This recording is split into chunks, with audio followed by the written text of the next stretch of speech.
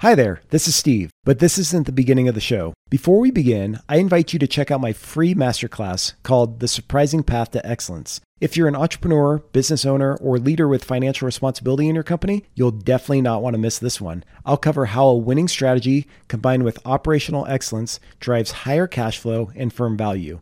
You can watch it for free at cultivar.com. I'll also link it in the show notes below. I hope you enjoy it. You're listening to the Strategic Financial Leadership Podcast, a podcast for entrepreneurs, business leaders, and professionals who want to elevate their game and reach new levels of abundance and success. I'm Steve Coffrin, the founder of Cultivar, and I've spent my entire career growing and turning around companies, and together we'll explore the latest happenings in the world of strategy and finance. Let's do this.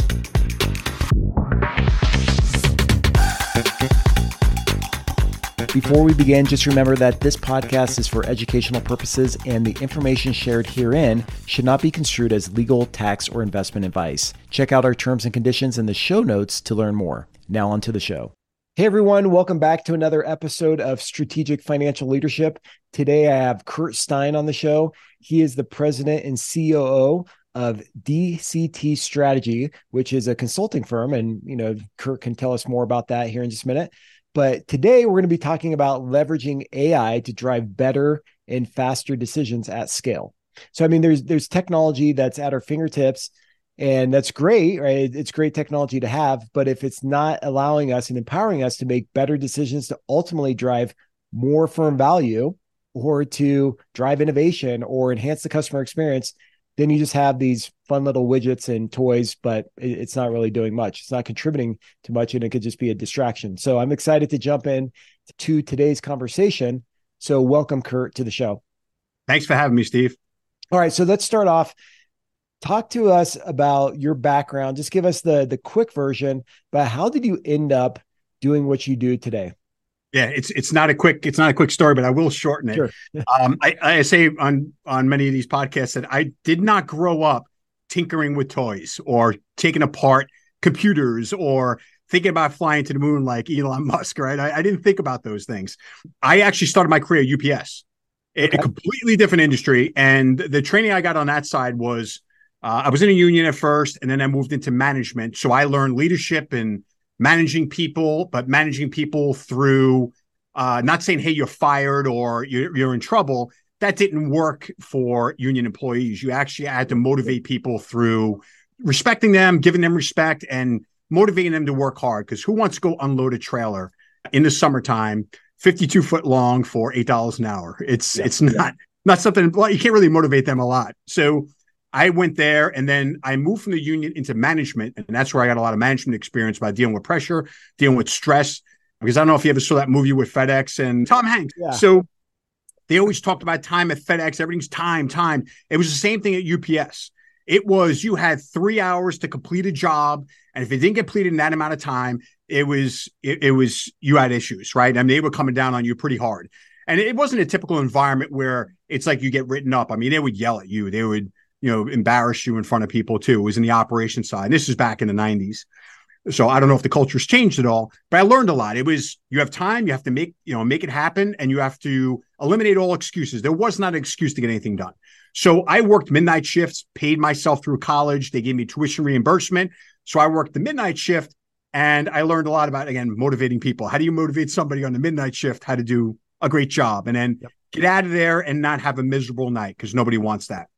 I was then offered an opportunity to get an interview at AT&T in sales.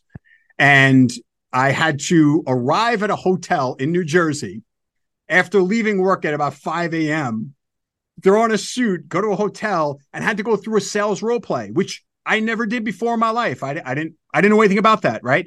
So it doesn't matter if somebody coaches you and says, here's what you should say, or here's how you should say it. When the moment happens, it's just you, right? And you have to try to remember everything. So I actually remembered it all. I had to sit in front of a fictitious CFO and CEO and pitch a solution, and going through the thought process of why I would do that solution. And I got the job. Obviously, if I failed that, I wouldn't have been working at AT&T. And I spent the next 16 years at AT&T as a client business manager with responsibility for a growing revenue of AT&T within accounts. And when I left AT&T, I had 5 accounts assigned to me. It was BlackRock, Mediterranean Shipping Company, which is the largest cargo shipping company in the world now. Sherman and Sterling, Skadden Arps, and Atlas Copco, a large global mining manufacturing company.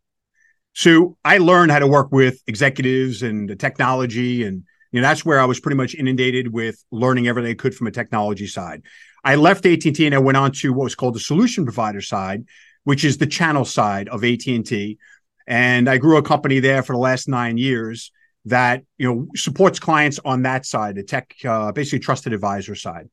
And what I saw was how so many companies needed the guidance, the consultation of what I should do, how I should do it, what company should I work with, should it be AT&T or somebody else. And that's where I came up with let's look at digital transformation, because that was becoming more prevalent a couple of years ago. And I built the consulting company called DCT Strategy, which focuses on digital transformation. Yep. And as everybody knows, everybody started asking more and more last year for AI.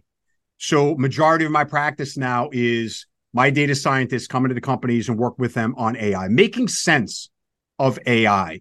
So my journey went from completely different industry to learning everything from a technology and telecommunications side at AT&T to then finding, hey, there's a consultation area here to help customers to be more on the forefront of advising clients. And that's what we did from a digital transformation, migrate into AI. And now it's companies just don't understand all that there is to offer from an AI perspective. And that's where we're spending most of our time now. Yeah. So with all the technological advancements, I mean, things are moving so fast. I mean, especially with artificial intelligence. I mean, every app that I use pretty much is starting to incorporate AI into the app. I mean, I was just on a Zoom call just a little bit ago with a client, and there is an add-on, an AI chatbot add-on that takes notes, right, of the whole entire Zoom. So it'll transcribe the entire conversation, it'll email it out automatically, and it learns your voice, and it does a lot of cool things. But even like my CRM and other tech products that I use in my business, AI is starting to be incorporated in everything. So with all this stuff happening and all these technological advancements beyond AI too, with data analytics and just other advancements in tech, my first question is, how do you stay on top of it, Kurt? But then what's your recommendation for other people to stay on top of it? Because I've been in a CFO role, and work is busy. It's crazy. You have deadlines. I mean, there's just like not enough time in the day just to handle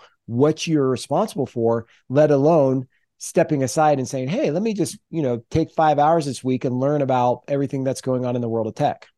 Yep. I mean, it's a good point, right? So if you think about it, we have to specialize. People have to specialize in something. You have to give your time to one thing. If you start splitting your time up, it's very difficult to become an expert in many different areas, right? I mean, you have to really put the hours in. What was that in Outliers or things like that? Malcolm Gladwell talking about 10,000 hours, right? Everybody talks about how many hours you have to put into something. So you're right. A CFO that's focused on the business itself to then start learning AI, that'd be a side project. You'd have to look at a lot of forums and listen to a lot of announcements and really try to inundate yourself in what's going on there. But it becomes challenging with all the changes. So how do I do it? We're talking to customers all the time. We're on all the forums. We are listening to all the players out there. For instance, at Microsoft right now just announced Bing Chat Enterprise. So they just announced that today, along with working with Meta on their large language model to release on Azure and Microsoft. So this just happened today. They're just talking about it. So if you're not plugged into it and listening to it all the time and speaking to clients and reading information and participating in large groups of people that are sharing information all the time, then you can't stay on top of it. So what I would suggest to anybody else is you have to find that network, either of working with folks like ourselves, or you form your own network with people that understand this and gather what you can from that makes the most sense for you, so you know the direction to go in. That makes sense. So there's some people out there that say AI is overhyped. And they say, look, artificial intelligence, it's a good thing, but, it's kind of blown out of proportion. Because I've talked to people in like the CPA space or just in the financial services space about, how in the future I can imagine you just type in a few inputs and it'll build out a financial model for you. And it probably already exists. I don't even know about it. But there's things that are going to happen, even with like financial auditing. I spent some time at Ernst & Young on the audit side. And I imagine it'll just be a matter of time where you just, have this AI plugin bot and it can just audit the financials, look for any material irregularities, and it can help if not automate the whole entire thing, at least cut down significantly the number of hours that are spent by humans going through the data. So what are your thoughts on AI? Is it overhyped, and how do you see it changing the world of business? Well, everybody always says follow the money, right? People say things, but if you really want to see where things are going, watch what's done, right? It's not what you say, it's what you do. So if you look at it, Ernst & Young is investing, I believe, $1 billion into AI.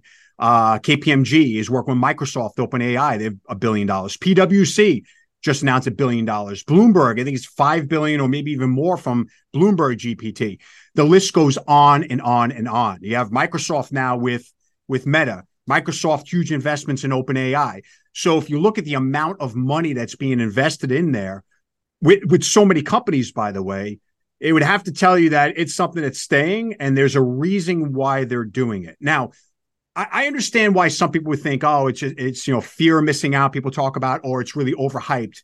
It's not, though. I come from the perspective of, I don't want AI to replace everybody. I want AI to enhance what we're already doing. So take your example from an audit perspective. You absolutely could build AI models right now, which ingests any data you want. It can ingest financials, audits, etc. You build a model that provides you the information that you want to look at as a CPA. So what it's going to do, the benefit should provide to you is it could do that much more. It could bring in probably 1,000 customers and audit 1,000 clients. And then the information comes to you. You as a CPA or a lead get to look at the last final measure and then check off. This makes sense. Yes, I like this. Yes, this output's correct. No, this doesn't make any sense. I don't like what's been given here. You have the final say so. But the way they need to look at it is it should be a productivity enhancement. Right? From that perspective, it allows you to do more. So I'll give you an example. These Northwestern Mutual had underwriting that took 6 to 8 weeks by using AI to cut it down to 2 weeks. So let's talk about that from a business perspective. Forget about like people think, oh, people are going to be fired. I think people just get reappropriated or moved around to different roles. But imagine the customer experience. You used to wait 6 to 8 weeks. Now it gets done in 2 weeks. You get underwriting approved. You have your policy for whatever it is you're looking for. That has got to increase revenues, top line revenues into the business. So there has to be some benefits there. Yeah, I agree. I absolutely agree. So if somebody's listening to this and like, oh crap, my job is going to get replaced with AI, I'm out. Like, what am I going to do? Should they be fearful about the AI revolution? Are there things that they should be focusing on to reskill themselves, upskill themselves? And what are your thoughts on that overall? You kind of touched on it, but let's dive a little bit deeper into that subject. Yeah. I mean, if you look throughout history too, and I'm not to take it back for any other reason, but to give more clarity to people.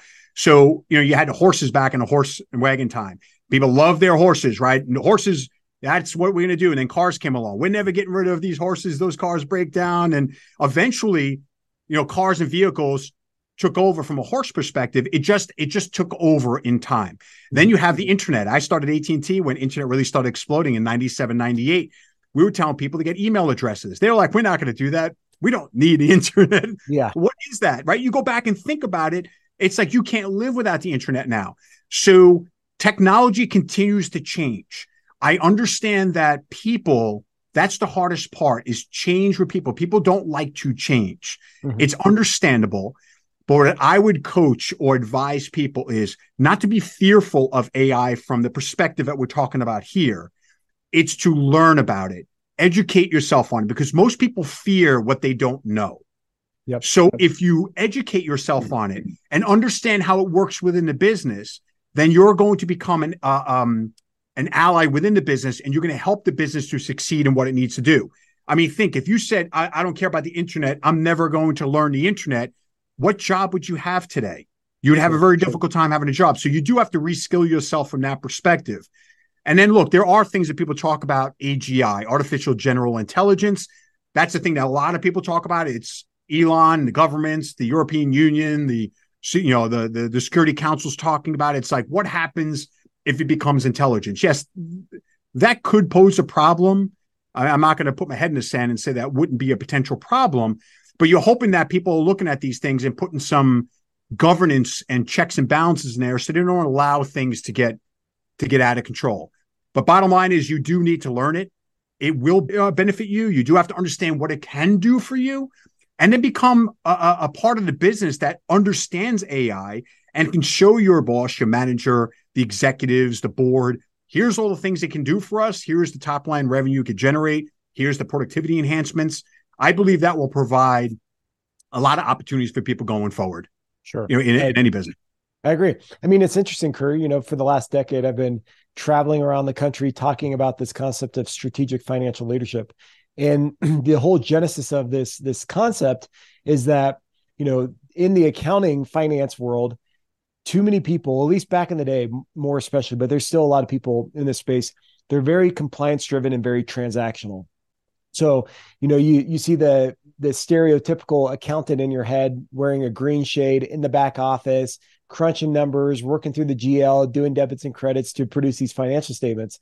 And, these accounting nerds, but really the revolution and the evolution of the role is becoming more strategically driven, meaning that you take the numbers and you take these financial statements and you understand the story behind the numbers and the data. And then you use that story to go out there and execute out there in the world. So when I go talk about strategic financial leadership, it's really this message to say, hey, we need to upskill as an industry in FinOps. We need to learn how strategy integrates with finance. I've been talking about this for, like I said, over a decade. And it's exciting to see all this come about. I think, early on when I was talking about, I was like, yeah, Steve, we need to be more strategic, but the CEO doesn't even let me in the strategy room. I'm not even involved in these major conversations, or it's like, I don't have time to do this. I got, the financial packet is due in a week and I got to focus on that, or whatever it may be, all these reasons and excuses. So it's cool now seeing this transition, because you're right. I think AI can do a great job of analyzing the data, pulling data together, combining data, whatever it may be. But then somebody ultimately has to look at what this artificial intelligence is saying, what the output is, look at it, and then go make actions, take action steps to go execute amongst all the nuances that exist out there, right? Because you can take a financial report, you could put it through your AI.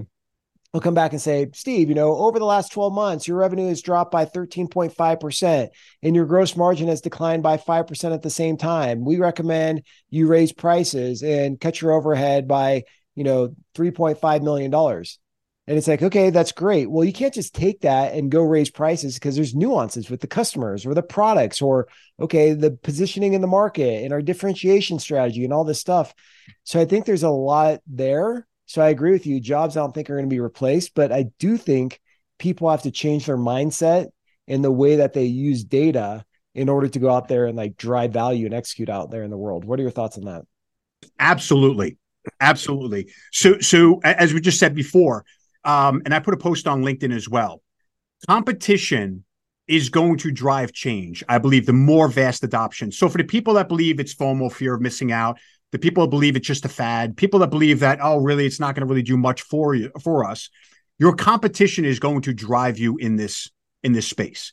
So strategic leadership, right? The boardrooms, et cetera. If you're talking about from a finance perspective, KPMG is doing it, and they're making the investments based on the customer experience. Mm-hmm. That's what they say. Now, that could be shrouded in, we're going to remove costs from the business, but they're focused on the customer experience. That's what PwC is doing. That's what Ernst & Young is doing. That's what they're all doing. It's how do I improve the customer experience? So you have no choice but to focus on those areas. You need to become an AI-first company. And if it's all about the customer experience, how can you improve what's happening with your client by adopting these AI models and deploying them within your business? And some ideas in terms of how they could do it is, there's cost savings, productivity enhancements, revenue generations. From cost savings, it can be, how do you cut down the amount of hours it takes to do an audit? Like, for instance, if you're helping from a due diligence perspective, I'm aware that you can start due diligence on a company, and as you're pulling in the financials, if you have a vast or a massive amount of due diligence financials, by the time you get all through it, it could be 30 days, and now the financials may change. Sure. So how do you get through things so much faster? How do you not put large teams on that and you can still gather it, much quicker? That's AI. So I like to think of it from this perspective. Large language models, which is what GPT is, it takes vast amount of information and correlates it for you. Mm-hmm. It's up to you and a company to decide what information output you want from that. So I do believe, coming back to that side is think about that. Think of how you want to deploy it within your business and what makes most sense from a strategy perspective, because your competitors are going to do it. When they do it, you have no choice but to play catch up, right? Exactly. So let's take a step back. We got all excited, started talking about artificial intelligence. Let's take a step back. What if somebody's listening to this and they're like, Kurt and Steve, like, I don't even know what the heck you guys are talking about. Like, I've heard of artificial intelligence, but from a use case perspective or a day-to-day perspective, like, what the heck is artificial intelligence? Maybe they're familiar with GPT chat, but maybe we could go into a little bit more practicality here and like, what is it exactly? And what are we talking about? Is it is it an app? Is it a machine? Is it like a website? Is it like an external piece of hardware? What is artificial intelligence exactly, Kurt? I mean, it's programming. It's programming that's able to take information to correlate it and provide a response back. So it's not intelligent yet, which is the sentient bad one, like the Terminator, where it can think and have languages and speak. I mean, that's the part that nobody likes to kind of talk about. And they all fear that aspect of it. But right now, AI has been around for a very long time. IBM's had it with Watson for years. I mean, there's been a lot of companies deploying. MasterCard's been using it for decades, right? So it's models that have the ability to take information and provide outputs. I mean, that's really what it is at its core function. So now if you want to take a look at where it's advanced to, GPT's really put it on the map for everybody from a consumer perspective, for everybody to understand what it's like. GPT was the catalyst that really made it burst onto the scene. And here's the reason why. And real quick, what is GPT? Is it a company? Is it just a name that stands for something, an acronym like AOL, the internet? Like let's start even more basic than that. Yeah, so OpenAI is the company. So OpenAI is the company that developed GPT. OpenAI is a company that's fantastic at scraping the web to gather information. Yep. So really take a look at what AI is. AI uses data. And what they refer to data as is data lake. It's a data either in your company or the World Wide Web, which is a vast amount of data. So OpenAI, they built their model, which is GPT. It's a conversational model. They fed that model by using information from the World Wide Web. They gathered that by scraping the World Wide Web. That's what OpenAI does. Okay. So they're using 175 billion parameters of information that is gathered from the web. And then GPT is an actual AI model itself, conversational AI, generative AI, where it allows you to enter a request into a little line, like an interface, and say, tell me what happened with the Yankees in, 1996. Well, it's going back to that database of information OpenAI has, and it's gathering that and giving it to you in milliseconds. So that's how does it do that though? Like, because I've used GPT chat and I'll type in something and it spits it right out. Is there somebody behind the scenes, like typing it out on the computer? Like, how does it take this piece of data and this piece of data, formulate it into a paragraph and shoots it back out to you? Or is it literally just like copying somebody's website content and it's like, oh, I found this content, I'm going to copy these 3 sentences and shoot it back out to you? Like, how does that work?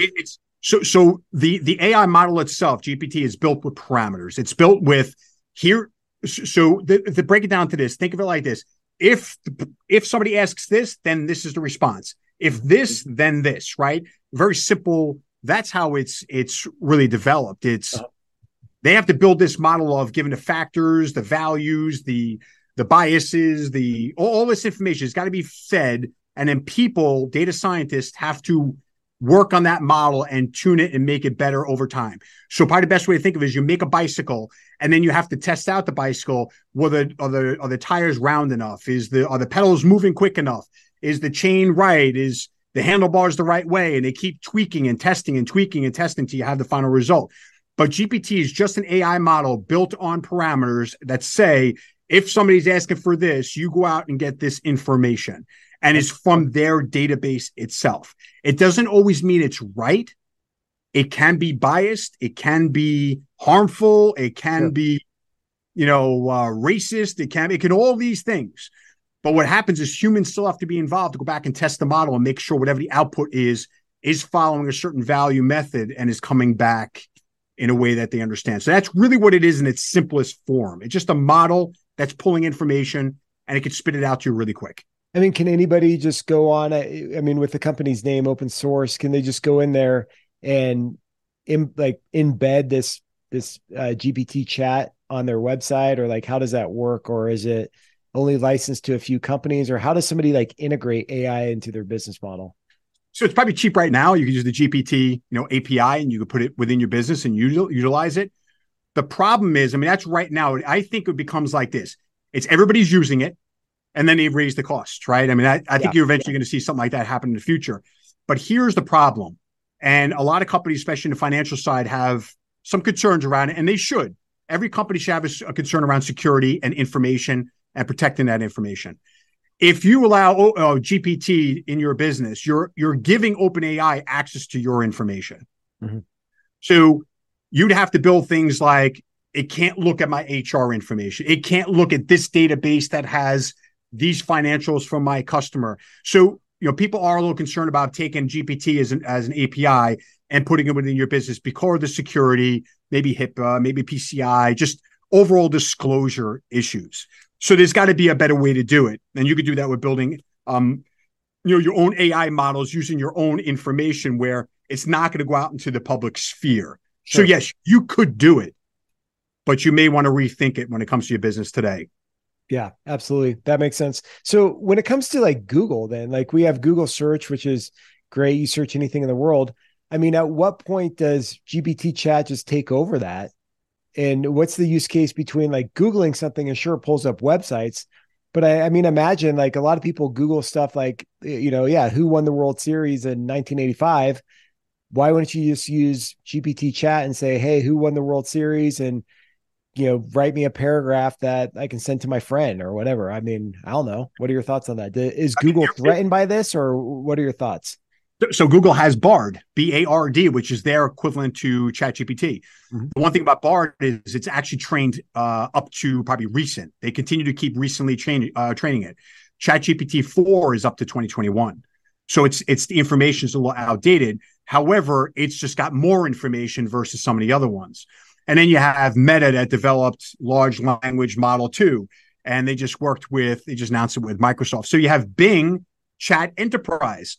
So they just announced it today. I'm trying to get into it and understand what all the factors are there.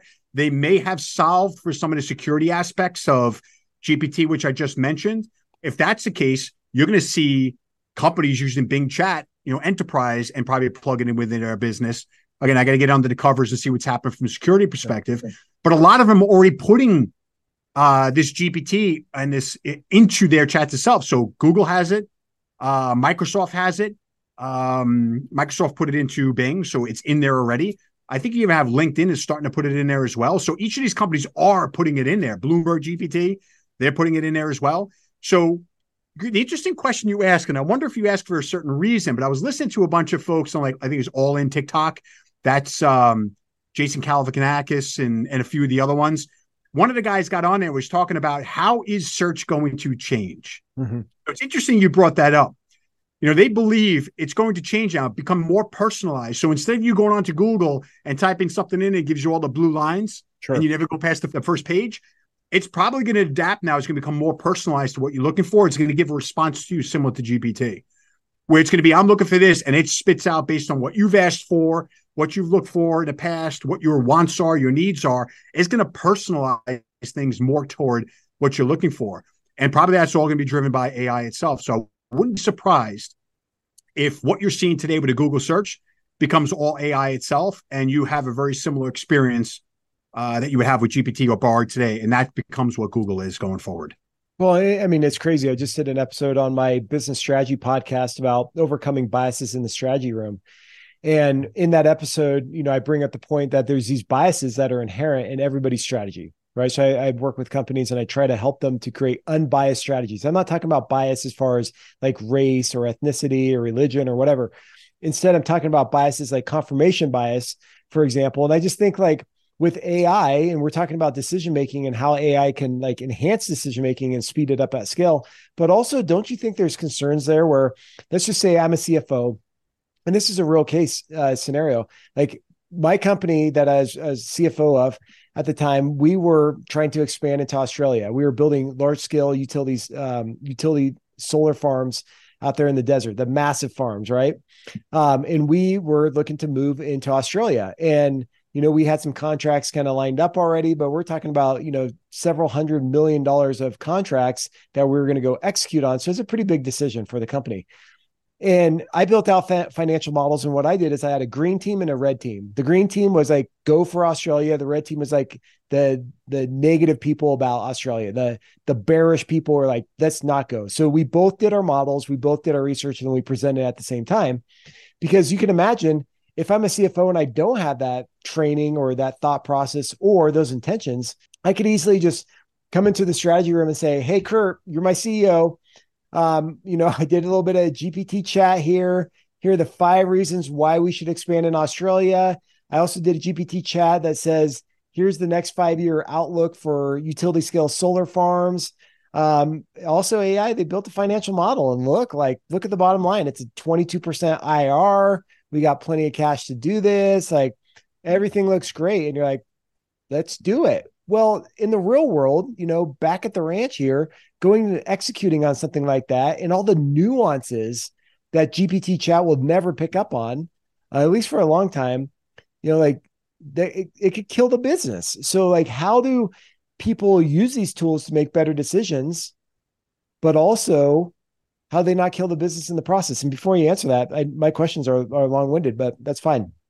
With data analytics, I remember going to Nancy Duarte. She's awesome. She's a communication expert. She has a firm called Duarte out in Silicon Valley, and she has a course about data analytics. And I went to that, and she's really teaching like, okay, you can bias the data and the graphs. Like you could have a graph of like your revenue.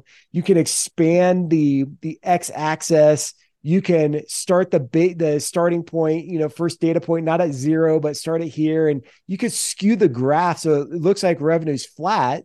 And you can go pitch that idea. Hey guys, look, revenue's flat.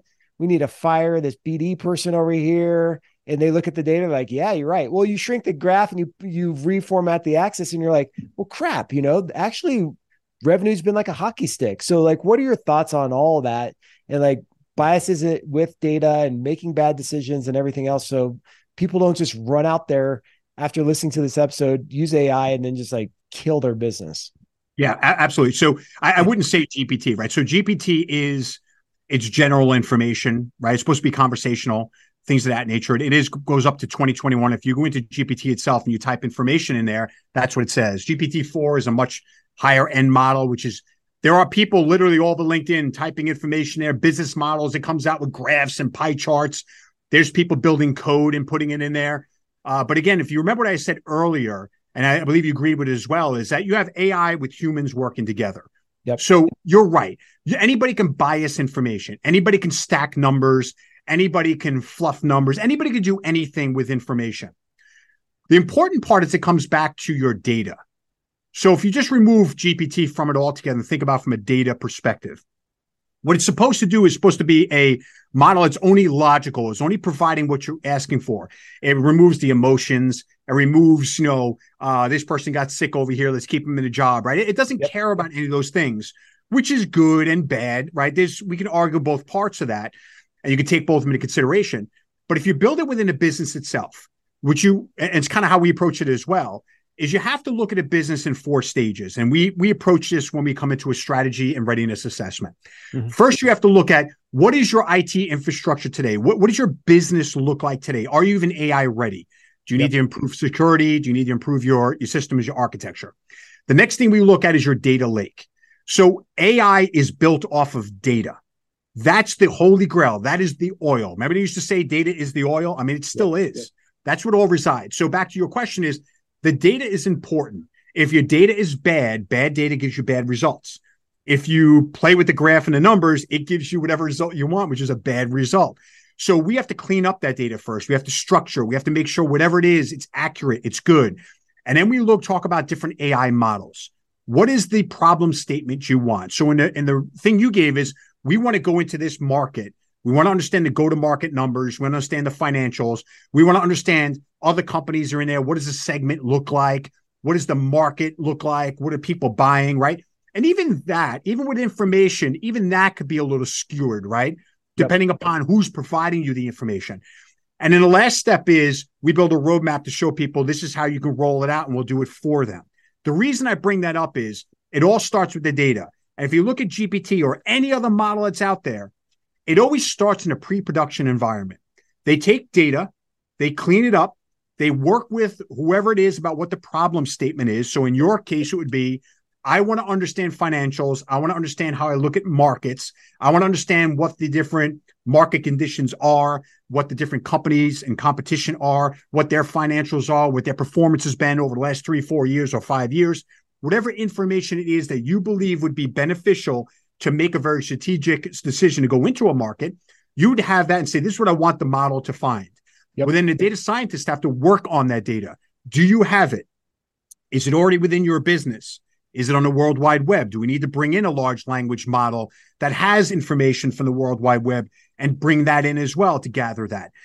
And then you have to start testing it and tweaking it. You never just release it right away. You first look at it and say, let me test it out. It's like doing a test flight on a plane.